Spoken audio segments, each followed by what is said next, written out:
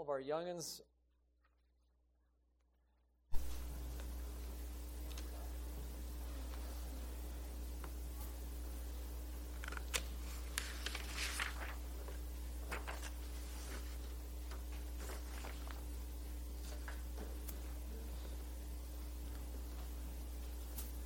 If you don't have a Bible, there's one in the seat pocket in the pew, a couple of them in each row, and you're welcome to use that this morning. Ephesians chapter 3, verses 8 through 13. It's a short passage. It's the second half of Paul's paragraph where he's resuming his thoughts before he begins his prayer in verse 14. It starts out with this word, to me. To me. So, to get the context, Paul is preaching to the Gentiles that they are part of the same body, that they are partakers of the promises. It's all done through the gospel. Paul became a minister of this grace. And it was God's effective power that was working. And then he says, to me, of all people, to me, who am less than the least of all saints, this grace was given, that I should preach among the Gentiles the unsearchable riches of Christ, and to make all see what is the stewardship, or what is the fellowship of the mystery, which from the beginning of ages has been hidden in God, who created all things through Jesus Christ, to the intent that now the manifold wisdom of God might be made known by the church, to the principalities and powers in the heavenly places, according to the eternal purpose which He accomplished in Christ Jesus our Lord, in whom, in Jesus that is, we have boldness and access with confidence, through faith in Him. Therefore, I ask that you do not lose heart at my tribulations for you, which is your glory. You may be seated.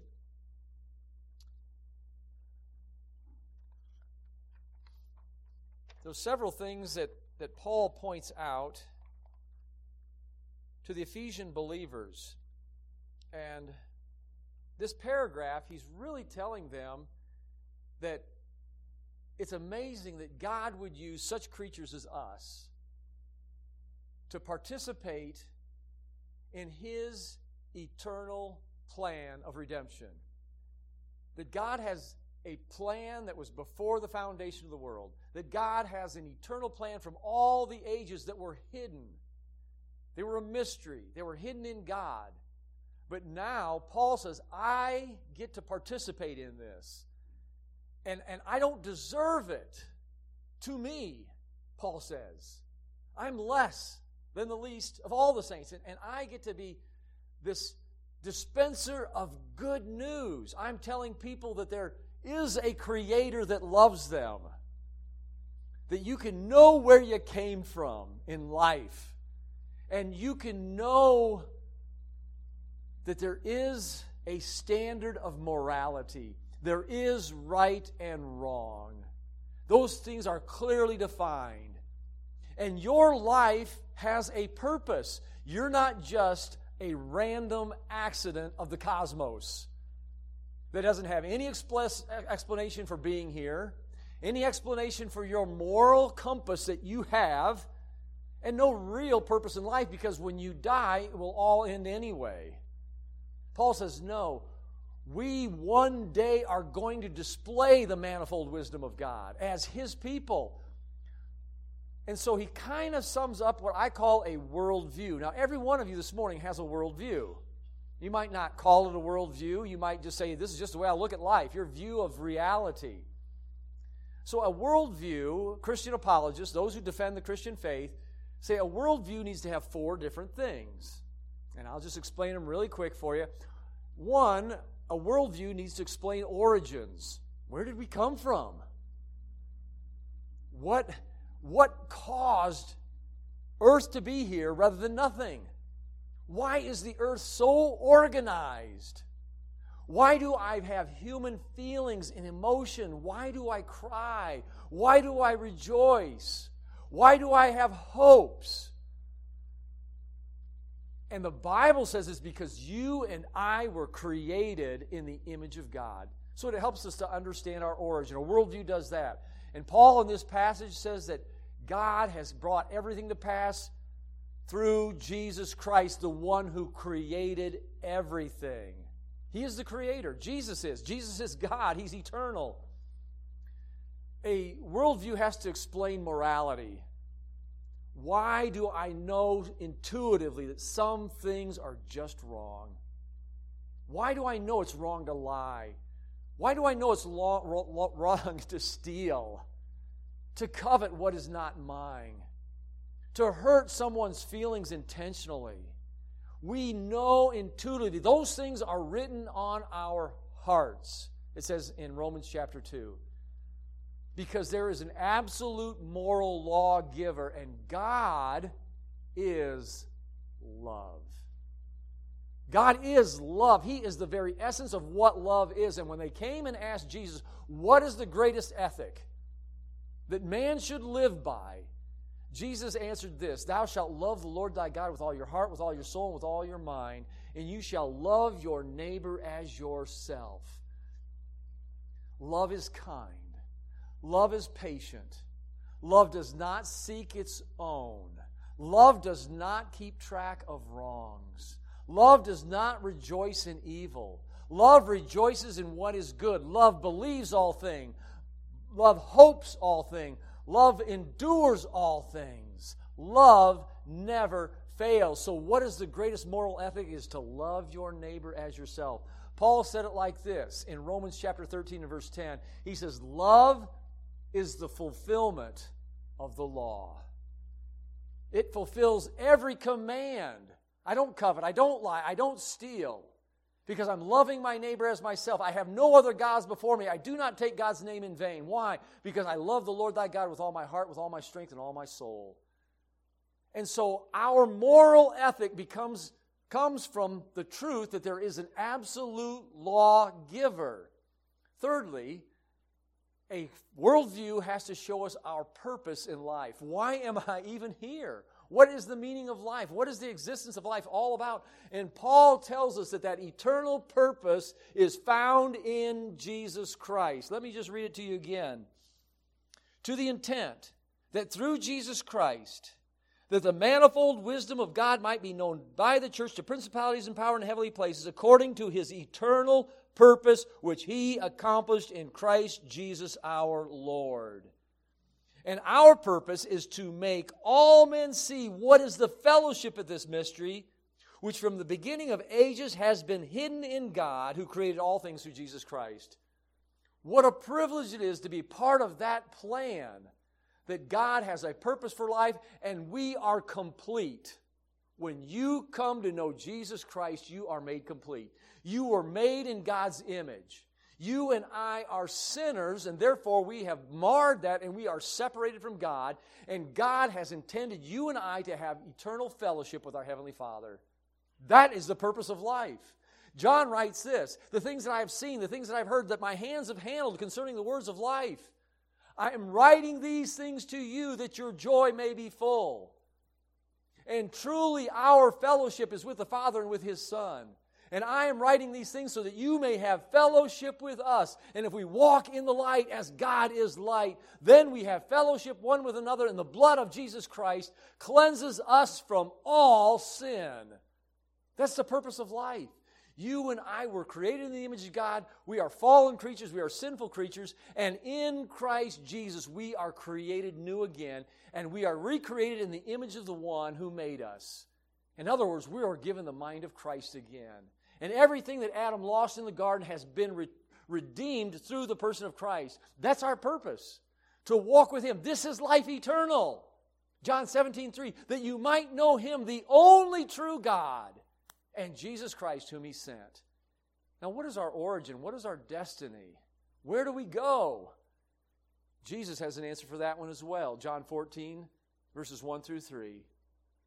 You believe in God, Jesus said. Believe also in me. In my Father's house are many mansions, and if it were not so, I would have told you. And I go to prepare a place for you, that where I am, there you may be also. And where I go, you know, and the way you know. And Thomas said, Lord, we don't know where you're going, and how can we know the way? And Jesus said, I am the way. I am the truth. I am the life. And no man comes to the Father except through me. That is our eternal destiny, to be with God in eternity, that we as His church might make known to all principalities and powers, angels, seraphims and teraphims, who are in the very presence of God and worshiping God, saying, holy, holy, holy, night and day, that one day the church is going to show God's eternal manifold wisdom. Every dispensation, God was working to bring people into a relationship with Him. And we as the church get to do that. Now, I'm just going to use one other worldview and show how these worldviews are inconsistent. A worldview must be completely consistent, and it must correspond to reality. Now, how does the Christian worldview stay consistent? One, we believe there's an eternal God. He's outside of creation. He's orderly, and He's all-wise, and He's loving. Therefore, there is a moral absolute. Therefore, there's a purpose to life, and therefore, there's a destination when we end this life. Now, I'm just going to pick on the atheist for a second, because the atheist actually has a consistent worldview, but there is an inherent contradiction within atheism. And you'll probably pick it out quickly. But atheism would say that there is no origin, okay? There was absolutely nothingness for eternality, and everything that you see around you arose out of absolutely nothing. Now, that does not correspond to reality, does it?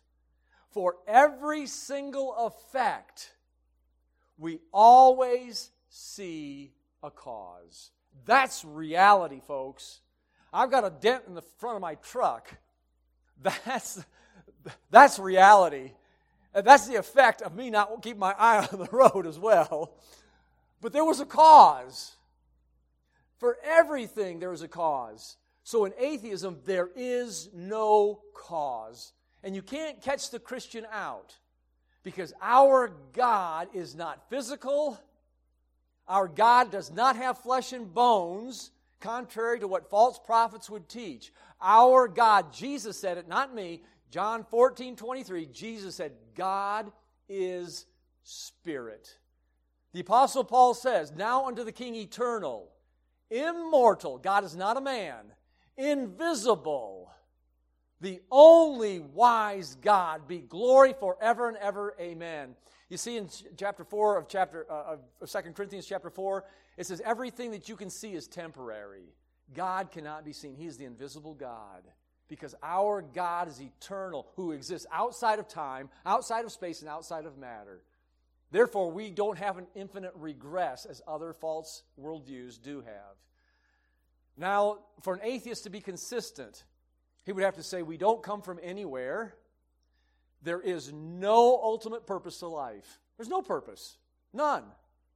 Because when I die, it's as if I didn't even exist. So there is no ultimate purpose. It might be happy for 70 years, or to enjoy things for 70 years, but then you're gone. So there's no ultimate purpose to life. There is no consistent reason for morality. Now, I'm not saying atheists are immoral people or have no moral standards at all, but if they do have a moral standard, they are inconsistent with their worldview. In what way?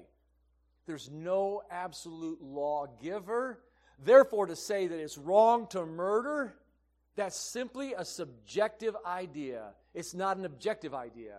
What I mean by an objective idea, there's no standard by which I can say that that's right or wrong, because I might think it's right to kill somebody to get what I want. Why? There's no God that I have to answer to. There's no one who says that that's a moral absolute. But according to the Bible, you and I are created in the image of God. Therefore, every single person has eternal worth, and there is no destiny. So Christianity, in my understanding, in my estimation, is the best explanation for why I'm here, where I came from, my belief in morality, and where I'm going.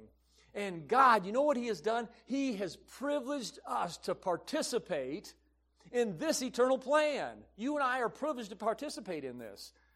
My point number one, participating in God's eternal plan is extremely humbling. Can you imagine how humbled the Apostle Paul felt when he wrote this? He is talking about what God has called him to do, that the Gentiles would be fellow heirs, that he gets to manifest to the sons of men what had never been revealed before by the Holy Spirit. He gets to preach the unfathomable riches of Christ. He gets to tell people about God's eternal wisdom that was hidden from the ages. And he starts out this passage by saying, to me, it's very, very emphatic, to me, who am less than the least of all saints, this grace was given. When we consider who we are and that God has given us grace, everything that you and I do is because of grace. If God has given you a spiritual gift and you're using it in this body, or if you're using it out in the world to be a blessing to other people, you know what? That was a grace gift given to you. And it's humbling to understand that everything that I own, every thought that I have, every good thing that I do is because of God's grace. It's humbling. And Paul starts out saying, I know what I used to be. And to me, God has given this grace. Well, this morning you can remember what you used to be. And God has given you grace. That's humbling. It's humbling considering what we get to do. Paul goes on to say, this grace was given to me to proclaim or to herald good news. What a joy it is. That is humbling to think that you and I are messengers of good news. God could have chosen angels to do this. God could write it up in the sky. But instead, God has chosen to use you and I to be His mouth, to be His hands and His feet. How humbling is that? When you watch Samaritan's Purse and they go into a place that's been devastated, to think God can use you and I to bring good news to other people. Not only do we get to bring good news, we get to bring light to people. We enlighten them. Look at verse 8 with me. To me, less than all the saints, this grace was given. First thing is that I should preach among the Gentiles. And what do we get to preach? We preach the unsearchable riches of Christ. In Jesus Christ are hidden all the treasures of wisdom and knowledge. When you find Jesus Christ, you have found it all. Everything that you've been looking for in life. Jesus tells this parable about the kingdom of heaven. What is the kingdom of heaven like? And he says, it's like a man. And he's out walking around and he sees this incredible treasure. And he says, you know what I'm going to do? I'm going to sell everything that I've got. And I'm going to go buy this field, and then that treasure is mine. It's like a man who's looking for pearls, and he finds this incredible pearl and doesn't tell anybody about it, and he sells everything that he's got so he can go buy and purchase that pearl. That's what the kingdom of heaven is like. When we find Jesus, we have found the unsearchable riches of Him, and it's worth selling out everything. And you and I get to bring people into that light, to bring spiritual awakening to people and say, you know what? I have found something that is of eternal value. That's humbling, that God has taken people like you and I, we preach good news, we preach the unsearchable riches of Christ, and we bring to light to people who need it desperately. Verse 9, to make all see what is the fellowship of this mystery, that you get to participate in it, that God wants you as a part of His family, and we get to bring to light. The word to see, make all men see, literally it's the Greek word photizo, where we get the word photo, but it means to enable someone to understand it, to explain the gospel to people. And Paul says, I am less than the least of all saints, and this grace was given to me, that I might preach the unfathomable riches of Christ, so that I might make all men see what is this fellowship, that everybody can participate in the life that God has for them in Christ Jesus. So it's humbling. The third thing that's humbling is when we consider God's purpose. Look at verse 10. It's literally that now, or to the intent. This is what God is going to do one day. So Paul has been given this incredible gift of preaching about Jesus. It's a grace gift. He didn't deserve it. He didn't merit it. He's telling people about the unsearchable riches of Christ. He's making people see what this fellowship is all about. And here's the final purpose, verse 10. To the intent that now the manifold wisdom of God might be known by the church. That's you and I. You and I one day are going to be on display. And we're going to be on display to principalities, to rulers, authorities in heavenly places. That is all the angelic hosts that can't even be numbered, myriad of myriads of angelic beings that stand in the presence of God. And they've wanted to look into salvation, it says in 1 Peter. And they don't understand salvation. One day they're going to see this is what God was doing in the church, His people, Jews, Gentiles, Afghanis, Puerto Ricans, you name it, Mexico.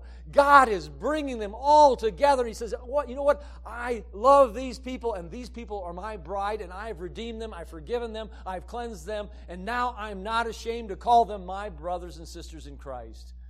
And one day we are going to display all of that. God's wisdom was so incredible. I want you to turn over to Romans just real quick and look at God's wisdom. Romans chapter 11. And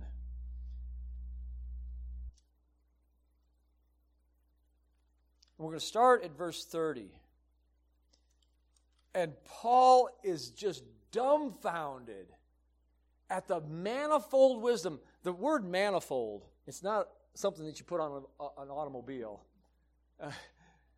It means various facets. And what Paul is saying, that throughout eternity, throughout every single age, God has always purposed to bring people to faith. And He's done it in all kinds of various shades. Sometimes it was through the person of Abraham. And kings would be rebuked for taking Sarah. Sometimes it was through Joseph, a slave sold down in Egypt.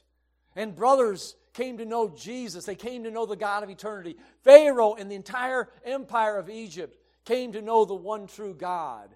And then God used Joshua to bring them into a promised land, to show all nations God's holy and justice. And so the manifold wisdom of God means throughout time, God's doing these really unique things, picking Rahab out of all people. And then during the time of the judges, picking a woman like Ruth to be a part of God's eternal purposes. And then during the captivity, taking a woman like Esther.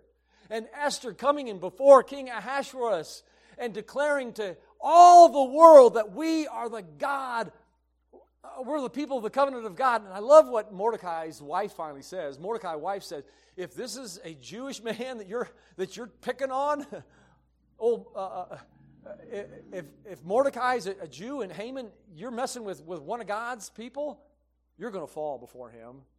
Why? Because throughout all time, God was showing His manifold wisdom of what He was doing through a nation and now through the church and now through individuals, bringing people to faith in Christ. And Paul, writing to the Romans, trying to get their head around what God is doing with the Jewish people. Why has God blinded the Jewish nation? Why are Gentiles getting saved and the Jews are not getting saved? That doesn't make sense. Has God's covenant promises failed? And Paul says, may it never be. And he's summing up what God is doing, why Jews are not getting saved at that moment. And in verse 30, he starts out by saying, "For as you were once disobedient," he's talking to Gentiles, "as you Gentiles were once disobedient to God, yet now you have obtained mercy through their disobedience." Jesus purposed to go to the cross because his own nation would reject him. And in the manifold wisdom of God, God allowed the Jewish people to nail their Messiah on a cross. And Jesus said in John chapter 12, "When I am lifted up, I will draw all men to myself." And so what is God doing through the disobedience of the Jews? He's now saying, I'm going to go to the Gentiles. I'm going to give them mercy. Verse 31, "Even so these also have now been disobedient, the Jews, that through the mercy shown you, they also may obtain mercy." The manifold wisdom of God. He's picking Gentiles who were not a people, who were not a part of the covenant, who were not a part of the promises, who were not a part of the citizenship of the house of Israel. We're reading all that in the book of Ephesians, aren't we? And you know what God is doing? He's making Jews jealous. He earlier said that in that same chapter. He says, I want to provoke Jews to jealousy. So if they don't remain in their unbelief, God can graft them back in. People who are not a part of the elect people of God can be grafted in by faith and thereby come a part of His elect body. The wisdom of God, the manifold plan. And Paul goes on to say, verse 32, "For God has committed," that word committed means to shut up. In fact, if you've got a New American Standard or ESV, it uses the word shut up. But it's a word that's used in Luke chapter 5 where Peter throws out his net and it encompasses a great multitude of fish. So the King James and the New King James is a very good translation. He's committed them. He's enclosed them. He has shut them up, so to speak. He's wrapped every one of us up in this room in sin. And there's no way out of it. There's absolutely no way out other than Jesus Christ. And what has God used to commit us all, to enclose us all in sin? You go over to Galatians chapter 3. We don't have time today, but Galatians chapter 3 and verse 22 and 23, it says that God in His manifold wisdom has committed all to sin because the law is our schoolmaster to bring us to Christ, so that we all might be justified by faith. And God, in His manifold wisdom, has given the Jew a 10 Commandment. And those 10 Commandments have confined them. They've locked them under sin. There's no way that you can keep every one of those 10 Commandments. And God has given everyone in this room a conscience. And every one of us in this room have violated our conscience. We've all done things that we knew that we weren't supposed to do. We're all committed under sin. Now, what does God want to do now that we're committed all under sin? He's committed all of them to disobedience. Why? That He might have mercy on all. Oh, look at verse 33. Oh, the depth of the riches of the wisdom of the knowledge of God. How unsearchable are His judgments and His ways past finding out. Who has known the mind of the Lord? Who has become His counselor? Who is first given to Him, and it shall be repaid to Him? For of Him, and through Him, and to Him are all things, to whom be glory forever and ever. Amen. And it's humbling to think that God has taken just common folks like you and I. Look at our calling this morning. There's not many wise. There's not many noble. There's not many rich. You know what God is doing? God is choosing the weak things to confound the mighty. God is using the weak things to confound the strong. God is using the base things of this world, the things that are not, to bring down the things that are. And God doesn't use the worldly wisdom. God's manifold wisdom is incredible. And you and I get to participate in that, share good news with people, bring people unto an understanding of the light of the gospel and the fellowship of that mystery, what it means to be a part of the body of Christ. And one day we are going to show to principalities and powers in heavenly places. This is what God has always wanted to do with His creation. God's eternal purpose is accomplished when people know Christ. Verses 11 through 13. According to His eternal purpose, which He accomplished in Christ Jesus our Lord, in whom we have boldness and access with confidence through Him in faith. Therefore, I ask that you do not lose heart at my tribulation for you, which is your glory. Paul says, don't worry about me. Paul was writing him from prison. Paul had been beaten. He had been shipwrecked. He had been stoned to death. They had to let him out in a basket over a wall in the city of Damascus. And he says, you know what? It's no big deal. He says, I beg you, therefore, don't lose heart because of my afflictions. You know, I think believers in persecuted countries today, I think that they would say the exact same thing. Don't lose heart over our afflictions. That Afghan man who left Russia and went back to his own people. Why? I think this verse tells us why you would do something like that. Which is your glory. Don't worry about me. I get to bring people into this incredible relationship with Jesus Christ. According to His eternal purpose, it's consummated in Christ. Our corporate election in Christ Jesus was before the foundation of the world. As a part of the body of Christ, we are given an essential part to play. When we know Christ, we have free and confident access. Verse 12, in Christ, everything was accomplished. Everything was accomplished in Christ. And in Christ, we have boldness with access, and access with confidence. And it's through faith in Him. Now, this is a technical word where it says access. The word access was used of a high-ranking official. And that high-ranking official had a special deputy given, and only that special deputy could bring you into the audience with that high-ranking official. You couldn't just go walking in. You remember the story of Esther? I already talked about it this morning.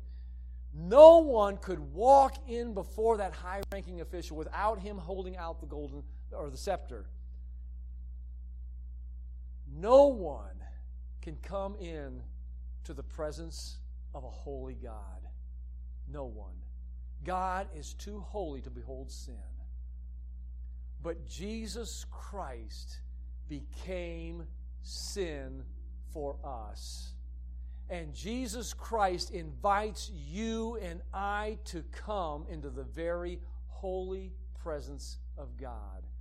The high priest could only go into the Holy of Holies in the Old Testament one day a year. That was a picture of Jesus. For we have such a high priest who is holy, undefiled, separate from sinners, eternal in the heavens. The writer of Hebrews puts it like this: through faith in Him, having therefore boldness to enter into the holiest of all by the blood of Jesus, by a new and living way which He has consecrated for us through the veil, that is to say, His flesh, and having a high priest over the house of God, let us draw near with a true heart, full assurance of faith. And this morning I quoted Hebrews chapter 4 and verse 15. For we have not a high priest that cannot be touched with the feeling of our infirmities, but was tempted in all points as we are, yet without sin. Let us therefore draw near to the throne of grace with boldness, that we may obtain mercy and find help in our time of need. God's eternal purpose was found in Jesus Christ, and in Christ we have boldness open face, frank speech, free dialogue with a holy and righteous God. And we do it with confidence through the faith in Jesus Christ. Therefore, Paul says, don't worry about me. Don't worry about what's happening in my life. I know I'm in prison. I know I've been beaten. I know I've been shipwrecked. I know I've gone without food. But it's for your glory. And it's worth it all. There is no greater joy than helping others understand this eternal purpose. Never think that it's in vain serving Christ or get discouraged because of your circumstances or because they don't go well. Before I close, I just want to quote Colossians chapter 1 and verse 24. It's a verse that I've had difficulty understanding until this week when I read this, when he talked about don't faint because of my afflictions. In Colossians, and I'll read it just so I don't mess it up. Paul says, I now therefore rejoice. I rejoice in my sufferings for you. Now, how can he do that? How can he rejoice in his sufferings for others? Because I am filling up in my flesh what is lacking in the afflictions of Christ. The afflictions that Jesus Christ felt. Paul says, you know what? I get to participate in that. In my flesh, I get to say, I participate with what happened to Christ. Christ finished his race. I want to finish my race, Paul said. You and I, we get to finish our race.